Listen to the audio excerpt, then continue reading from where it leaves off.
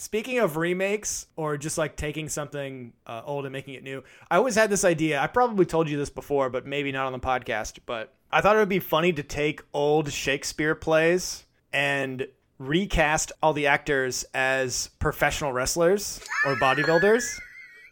Because professional wrestlers can act, a lot of them. God. Dwayne "The Rock" Johnson has become the biggest actor of all time.